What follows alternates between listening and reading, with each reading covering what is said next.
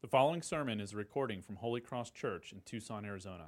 For more audio and information, please visit holycrosstucson.com. Today's scripture describes the life and ministry and death of a man named Stephen. And his story covers a couple chapters, chapter 6 and chapter 7. And we're just going to read the beginning and end of his story, but we're going to refer to the whole of it this morning. And so go in your Bibles to chapter 6 in Acts, chapter 6. We're going to read verse 1 to 15, and then we're going to skip to the end of chapter 7, and I'll direct you there when we get to it. But for now, Acts chapter 6, starting in verse 1. Now in these days, when the disciples were increasing in number, a complaint by the Hellenists arose against the Hebrews because their widows were being neglected in the daily distribution. And the 12 summoned the full number of the disciples and said, "It's not right that we should give up preaching the word of God to serve tables. Therefore, brothers, pick out from among you 7 men of good repute, full of the Spirit and of wisdom, whom we will appoint to this duty. But we will devote ourselves to prayer and to the ministry of the word." And what they said pleased the whole gathering, and they chose Stephen, a man full of faith and of the Holy Spirit, and Philip, and Prochorus, and Nicanor, and Timon, and Parmenas, and Nicholas, a proselyte of Antioch. These they set before the apostles, and they prayed and laid their hands on them. And the word of God continued to increase, and the number of the disciples multiplied greatly in Jerusalem, and a great many of the priests became obedient to the faith. And Stephen, full of grace and power, was doing great wonders and signs among the people. Then some of those who belonged to the synagogue of the freedmen, as it was called, and of the Cyrenians, and of the Alexandrians, and of those from Cilicia and Asia, rose up and disputed with Stephen. But they could not withstand the wisdom and the spirit with which he was speaking. Then they secretly instigated men who said, "We have heard him speak blasphemous words against Moses and God." And they stirred up the people and the elders and the scribes, and they came upon him and seized him and brought him before the council. And they set up false witnesses who said, "This man never ceases to speak words against this holy place and the law. For we have heard him say that this Jesus of Nazareth will destroy this place and will change the customs that Moses delivered to us." And gazing at him, all who sat in the council saw that his face was like the face of an angel. We go to chapter 7, starting in verse 54. Now when they heard these things, they were enraged, and they ground their teeth at him. But he, full of the Holy Spirit, gazed into heaven and saw the glory of God, and Jesus standing at the right hand of God. And he said, "Behold, I see the heavens opened, and the Son of Man standing at the right hand of God." But they cried out with a loud voice and stopped their ears and rushed together at him. Then they cast him out of the city and stoned him. And the witnesses laid down their garments at the feet of a young man named Saul. And as they were stoning Stephen, he called out, "Lord Jesus, receive my spirit." And falling to his knees, he cried out with a loud voice, "Lord, do not hold this sin against them." And when he had said this, he fell asleep. This is Stephen's story. And what interests most people about this story and about Stephen is that Stephen was, if you know anything about him, he was the first martyr. He was the first one who may have been called the hero of the Christian church, the first one to give his life for the sake of the gospel of Jesus.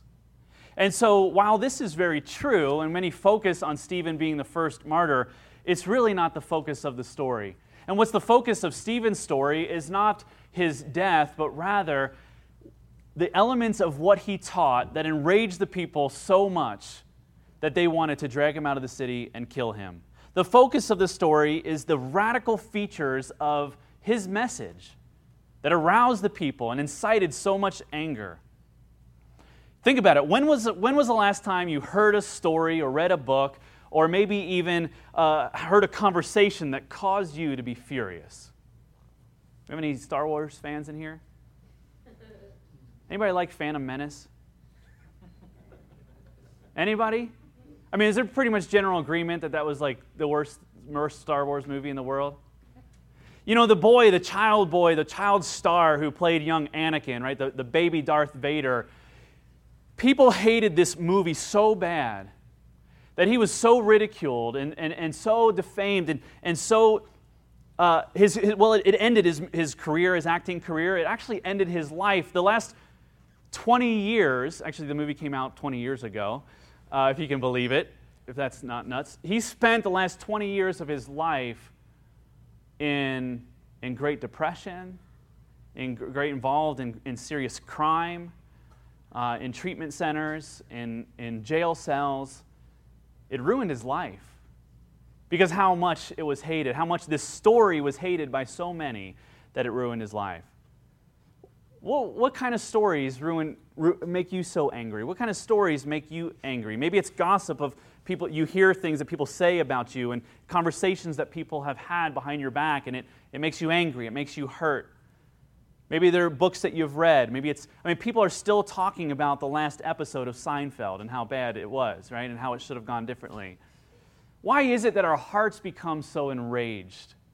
I want you to identify with this. Why is it that we become so angry by hearing things and hearing stories? It's because that we have, like the people in this story that become so furious, we have a tendency to want to live by a list of rules. There's a certain way that we want life to go, and when it doesn't go that way, we react to it, often violently and often with a lot of anger. So we construct rules for our own lives. We construct rules for how things should go in our own lives, and when it doesn't go that way, we become angry. We construct rules for our children. When our children disobey those rules, we become very angry and furious with them. The rules that we have for ourselves that we think we should accomplish by a certain age. By a certain age and time in our life and stage in our life, we should have accomplished certain things. And when we don't, we become downhearted, we become furious, we become depressed. We have a nice word for it. It's called a midlife crisis. I have mine planned 3 summers from now, just so you know. But maybe you're not going to agree with this. Maybe it's like, you don't become furious because you love rules, because you're not a rule follower. You're lighthearted. You are a free spirit kind of person. You don't live by rules. You don't like to be tied down. And so your motto in life is not to have rules, to kind of live as you go, live in the moment. Take one day at a time. In fact, take one day at a time is your only rule. You see what I'm saying? Even those who say that we don't live by rules are living by a rule of not living by rules. There's no way of ignoring it. We have a certain way, a life that should be lived a certain way, and anything that gets in the way of that, it infuriates us. Even people who don't like rules live by rules. The rule to not follow rules. If you don't believe me, and maybe you're a free-spirited kind of a person, think about this. How do you feel after spending an entire day with a rule follower? A little angry? A little furious? Because they're breaking your rule. The message of the gospel and the message of Stephen's speech, and the reason why they hated him so much, is that it's not through rule following that we are approved by God, but it's through faith in Jesus' perfect rule following for us and on our behalf. And for people who like the way that they live and have organized their life in such a way and have a great pride in what they believe in their life as how it should be lived and what is true, anybody that contends that, anybody who disagrees, it's going to mess with them. It's going to make them furious. This message was and it continues to be widely unpopular, yet it's greatly needed for us. It's a message that Stephen's message is greatly needed for every single one of us. Because we live in a life in our own lives and live in a culture that embraces and believes that if we live the way God tells us to live, then blessing will come to us. And the way by which we are accepted by God is by doing what He says to do. We either accept that or we deny it. But we all have the rules that we follow. And so we need the message that Stephen has for us. We need what Stephen had. And so let me give you these things that Stephen had that we see in this passage that we need to have. We need to have a satisfied heart, an honest message, and a confident hope. Let's look first at a satisfied heart. Let's look at Stephen's life and the message that he preached and the boldness that he had and see what does this mean for us as we seek to be a faithful witness in our life. What are we told about Stephen? we're told some really neat things. Introduced in chapter 6, we learn that he's one of the 7 servants, which would later be called deacons of the church. He's one of the first 7 deacons that are called to minister to the practical needs of the people in the church. And in verse 3 in chapter 6, it says that he was full of the Spirit and of wisdom. In verse 5, we hear that he is full of faith and of spirit. In verse 8, we learn that he's full of grace and power. And in chapter 7, we learn that he's full, again, of the Holy Spirit. What are we meant to see about Stephen? He's full of something. He is full of God. Stephen was a man that was full.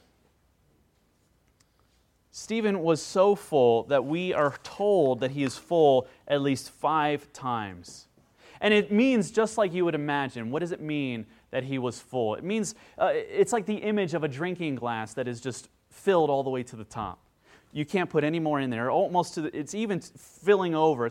It's flowing over. It is so full. Picture the image of a great meal that you have just eaten. You're full. You're satisfied. Your belly is complete. There's not a single more thing that you can put in there, not even Jell-O. That's how full you are. But I like another description of this word full. It's describing Stephen as one who is satisfied. Satisfied in the Spirit, satisfied with the grace of God, satisfied in wisdom of God, satisfied by the presence of the Spirit in his life. It's a picture of a person who's restless in nothing, satisfied in everything because of the fullness of grace that he has experienced. Do you have this picture of this person in your mind? That's Stephen. That's what we know about Stephen. We're not told a lot about him, but we are told that he was a man who was full. He was satisfied. Full of grace. Grace reminds us of the unmerited favor of God, the unmerited, unlimited riches of God that are given to us because of Jesus. God's grace flowed to Stephen and overflowed in his heart, that it overflowed into everything that was in front of him, like a fountain that was full. And then the water kept coming into the fountain. That was Stephen's life. And it overflowed into everyone that came in contact with him. And God's grace can accomplish the same thing for you and I. Stephen was a man that was full. Let me ask you, when someone bursts your bubble, what flows out? When someone presses you, when someone instigates you, when someone bursts your bubble, what is it that overflows? It is that thing that shows us what we're really made of, what's inside of us. We are told that when Stephen is pressed to the limit, when his bubble is burst, what flows out is Jesus. Not because in that moment he decided he needs to be a faithful witness, but it was in that moment we see what he was truly made of. And Luke, the writer of this passage, is telling us he was full of Jesus. When your bubble is burst, what pours out? Historians tell us that it was actually quite difficult to stone a person to death. It was not an easy thing. I don't know if you think of it like I have thought of it. You think of these it's so quick, right? And he was stoned, and then he died. And we don't go into the details of people's death by stoning, but it was actually, think about how gruesome it would be. And a young man like Stephen, a young, strong man, it must have been even more difficult. How brutal, how violent of an act can you imagine? That's what it was like. That's what Stephen went through. A few rocks and a few broken jars being thrown at someone would never do the trick.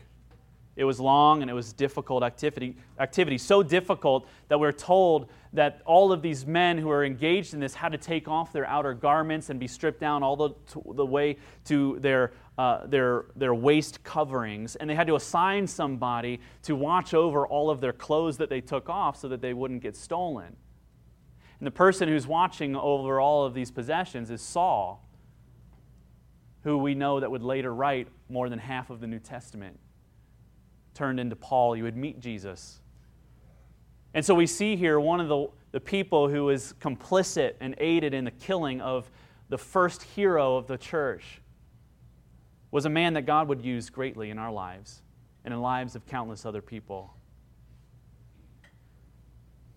He's literally being torn apart and torn open, and he says, Lord, don't hold this against them. Isn't that unbelievable? He was able to do this because of the satisfaction and delight that he had in the grace of God and nothing else. It wasn't because he was a really great guy. It wasn't because he was taught that you should love your enemies. He was able to do this because when he was split open, what poured out was the fullness of God that he had experienced. And I know maybe you're thinking, that could never be you. Are you thinking that? That is a level of Christian maturity I will never get to. I will express kindness to others when I am wronged. I will be kind and patient. I will maintain composure. I can never be this guy. I can never be one who is killed violently like this by my enemies. And what pours out of me is a plea to God to forgive them in their moment of most wicked sin. I'm calling out to God to curse them, to get justice, to satisfy my hunger for righteousness. Maybe you're thinking, this is unique, of course. It's the book of Acts. I mean, you read a book of Acts and it's crazy things happen. Miracles every turn of the page. We should expect to see things like this from the book of Acts. But what did Stephen have that you and I don't have? How is Stephen described? Let me tell you everything that Stephen has. Faith, wisdom, grace, the Holy Spirit. Are these extraordinary things? Are these things that are hard to come by? Are these things that do we not normally couple the Christian walk with these words? These are common. These are vitally common and abundant things in the life of a person who knows Jesus. Faith, wisdom, grace, the presence of the Holy Spirit. They are common to the Christian as sand to the beach. They are as common to the Christian as cactus to the desert. They're as common to the Christian as LeBron to the playoffs, right? These are things that are not stunningly unique and rare. We should not look at Stephen's life and say, how did he do it? What did he find? What secret did he have that made him say this? We're told what he has, and they are the most common elementary things in the Christian faith. A knowledge of what God has done for us in Jesus Christ. A rest in all that God has done for us and has said to us because of what Jesus has done. And this was enough for Stephen. They're not rare resources, they are abundantly common. The aroma of death fills these two chapters. Chapter 6 and 7, if you read them slowly, you will see that the aroma of death and wickedness builds up, and to the point of climax, we see that he is violently killed. And yet, in its presence of this aroma of death and impending evil and the cringe of the outcome, we see something beautiful. Something that is so beautiful that is revealed. What is revealed is that not only that Jesus saves us, but He changes us. That it's possible to be people like Stephen that don't just believe that Jesus died for our sins and we're saved, but we could be people that are satisfied. We can be people that are filled with the fullness of God in a way that it changes us. Changes our demeanor, changes our attitudes, changes our posture to the world, changes the way that we engage in relationships. If you're a Christian, let me ask you, what was the one thing that most notably vanished from your life when you first rested in the gospel? When you first, if you can recall the time when you first knew and heard that Jesus loved you and died for you and forgives you, and the weight of sin was first lifted from your soul, what was the first thing that left? What was the first burden that was lifted? I remember a good friend of mine, he tells me that what left him first was fear of dying. He spent 10 months, imagine this, 10 months in a full body cast where he couldn't move a single limb and he couldn't move a single muscle in his body. For 10 months he was in a hospital in a full body cast where almost every bone in his body was broken. And he was so afraid of dying, and it was during that season that he realized that he didn't need to be afraid of dying if he knew Jesus, if he knew the love of God, he could be free from that burden. And when he trusted Jesus for the first time, what left him most notably was a fear of death. For me, it had always been a temper that boiled over. For me, it was always a deep resentment when pushed. For me, it was always this bitterness. And the first thing that I noticed in my life, most marked in my life when I trusted Jesus, was I didn't have to feel that way anymore. I didn't have to have a temper. I didn't have to have anger. I didn't have to have resentment. It was one of the clearest things crucified in my life when I realized that Jesus died for my sins. And it's one of the things that returns the quickest when I take my eyes off of Jesus' grace for me. What is it for you? Is there something? Are there many things? As you grow and mature in your faith, you'll grow increasingly in recognizing the things that Jesus takes from our hearts, the way that He makes us more and more like Him. And it was God's grace that enabled Stephen to be a completely new man. And God's grace does the same for you, to be a new man, a new woman. Not just forgiven, but changed. And so as we look at this message, we see this man. We see that there was a satisfied soul, and this is what the good news does. It changes us. It was the grace of God that enabled him to speak not just with humility, but speak with courage and to give an honest message. This is the next thing that we see from the life of Stephen, that he was able to give an honest message. If we want to be a faithful servant, we must speak with courage. We must have the guts to be honest and to tell the truth. Stephen's speech was really long. It's the part that we didn't read. It covers almost all of chapter 7. It's here that Stephen charts Israel's long history and God's work through the people of the Jewish people, and how God's provision for them, all the way from Abraham to their rescue from Egypt to Moses in the temple. And his basic argument is through the whole story of God. His basic argument in chapter 7 is this: no one can make themselves good enough for God. Look at what Stephen does. His accusers say to him, "You're rejecting God's law." And how does he respond? He responds in verse 51 by saying, "You are stubborn people. You haven't kept God's law, and instead you killed the only one who did." They say, "We are accusing you of not obeying God's law." And he says, "No, you're not obeying God's law. It was the first in all of history. I know you are, but what am I?" Right? "You're disobeying God's word." He says, "I know you are, but what am I?" You're the ones disobeying God's word. Stephen's that bratty little brother, but he's honest. He's telling the truth. He says, "You've broken God's law. Everyone has broken God's law. You have killed every prophet that God has sent to you. Every good word you've rejected." Stephen wanted to make sure that no one missed this point, so he drove it home by saying, their striving to please God has done nothing to earn His acceptance. And to a people who base their life on pleasing God through their works, this was infuriating. It was stunning.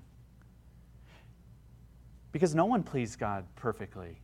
No one has pleased Him. No one is righteous. No one is deserving of God's love. He picks apart everything that they trusted in, everything that they placed their hope in, and He showed them how this was not meant to ever satisfy us as the way that the grace of God can. They were so proud of the temple. They loved the temple of God because this was the meeting place. It was the way that they can have relationship with God. The temple was a symbol of their identity as God's people. They cherished it so much. And God says to them, "You think I need a temple to be with my people? You think that you could actually build something for me with human hands? I'm not confined to brick and mortar. I'm not confined to the temple." They accuse him for hating the law, and he points out the purpose of the law was never to allow us to find acceptance with God. The purpose of the law was to point out that we never could. The purpose of the law was to point to the righteousness that Jesus offers. Think about if someone came to you and said, "What does it mean to be a good Christian? What's the starting point? Just tell me where to start." The starting point of being a Christian is never the law of God. The starting point for being a Christian is never in doing what God has told us to do. The starting point in being a Christian is hearing that we never can live up to what He's told us to do. That's the starting point. The starting point. is being to an end of ourselves, an end of our righteousness, an end of our ability to please God, and driving us into the arms of our Savior. Stephen has the courage to tell them this, and they hate it. Stephen has the courage to tell them that they need to not only repent of bad things, that to know the truth is not just to repent of the bad things that we have done, but to repent also of the good things that we have done for the wrong reasons, the reasons of trying to earn God's favor. And they've spent their life doing this. The honest and unpopular message that Stephen gives is that everyone is in need of a Savior. Everyone needs to be born again. Everyone needs to be made new. Everyone is deserving of God's punishment, and everyone needs to be driven to the arms of a Savior.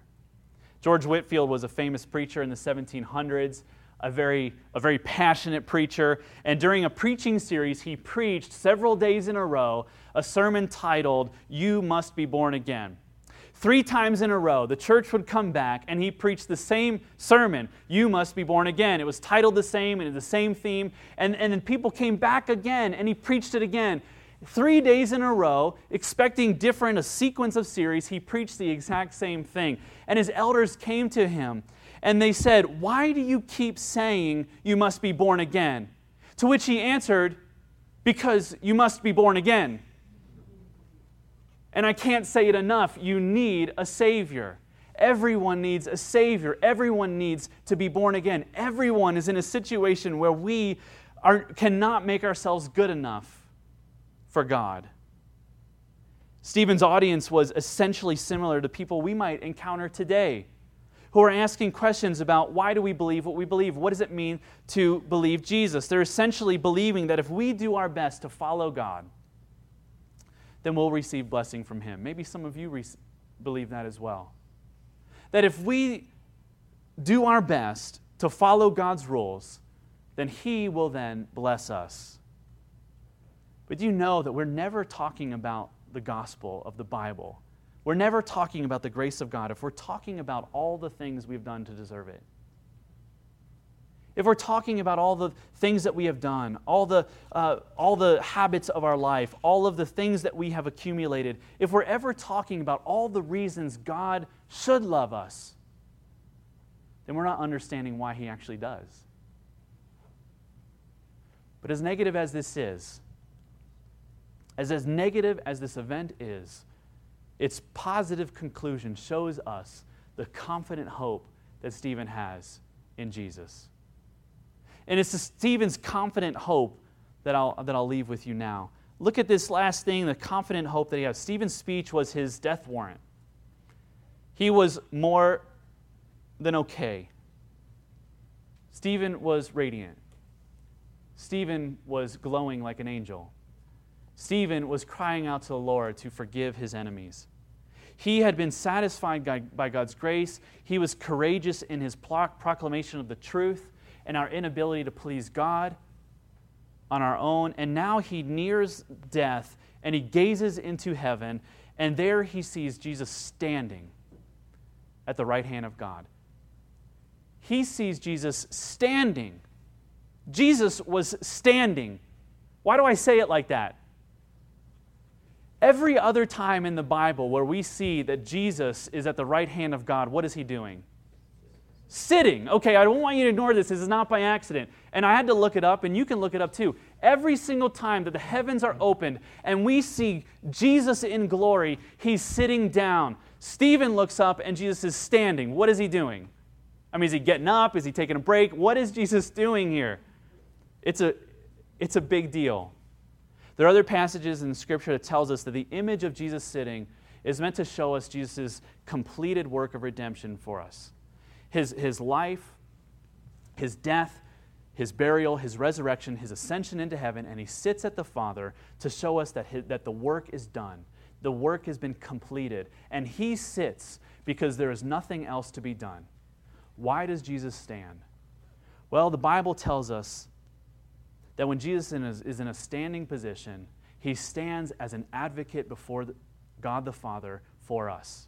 He is our lawyer standing before God, speaking good about us.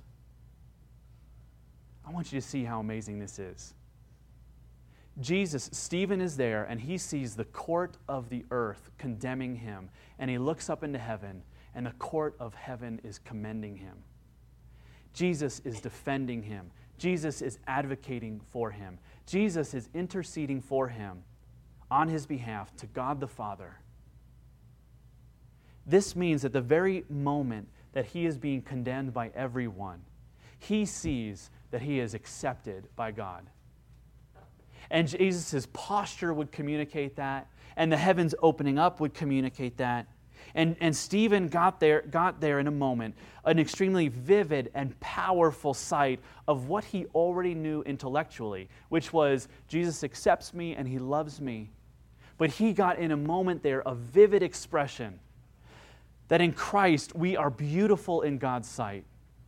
And because we are beautiful in God's sight because of what he has done, we are free from condemnation.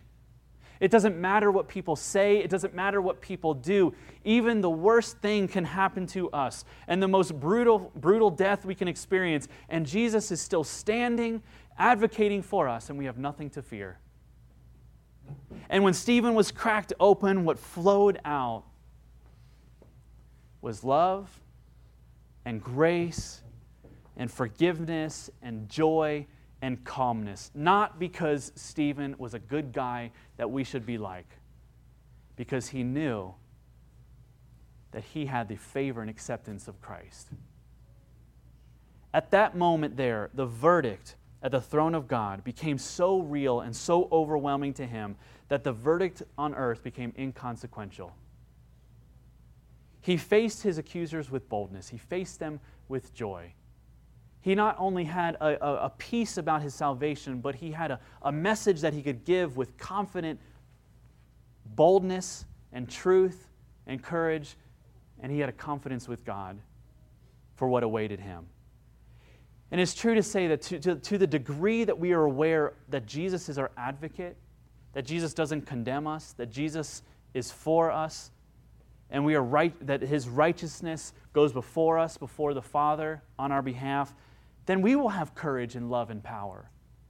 Do you lack courage and love and power as you speak truth to people in your life, to friends and family members, co-workers? Are you timid? It's directly related to your uncertainty of God's favor and acceptance of you no matter what. Here's a question. Did Stephen look up to the heavens because he saw Jesus appear? Or did Jesus appear because he looked up into the heavens? Well, we're told that Stephen looked up to the heavens and then Jesus appeared. We can only sin if we suffer from a radical loss of perspective. We can only become weary if we take our eyes off of Jesus. He looked up to the heavens for hope. He looked up for comfort. And it is there he sees Jesus, reminding him of his love for him. We only sin when we suffer from a radical loss of perspective, and that's exactly what we do time and time again. We forget our God. We forget the identity he gives to us. We forget his grace and mercy. We need to nurture our trust in God's greatness, our delight in his goodness, our longing for God's future, our rest in his grace. The secret to this is to go to the cross. It is at the cross where we see God's dying for us. It is at the cross we see his work completed for us. It is at the cross we see his love poured out for us. If your God is the approval of others, if your God is the success of your life or the control of others in your life, and if you fail in any of those areas, if your God is being able to follow the rules and striving in your life to please God, then when you fail, you will become dejected, depressed, you will become broken down and downcast. You'll become bitter and afraid. You'll become furious at others who have broken your rules. But here's what happens when you let Jesus down. When you let Jesus down, he reminds you that he died for you. When you let the gods of your world down, they beat you up. They make you remember how much you have failed. But when you let God down, he reminds you how much he gave for you. See him crucified in your place. See him risen for your hope, and see his face shine on you with great gladness. To be a faithful witness is to be like Stephen, that is filled with the fullness of God's grace, finding our identity in Him, knowing that we can do nothing to please Him on our own, but that we are pleased in His sight, that we are favor in His sight, we are accepted in His sight because of what He has done. And in times of trouble, we look up to the heavens and we see Him reminding us, I'm standing, I'm advocating for you. This court here has cleared you of all guilt. Don't be afraid. Let's pray.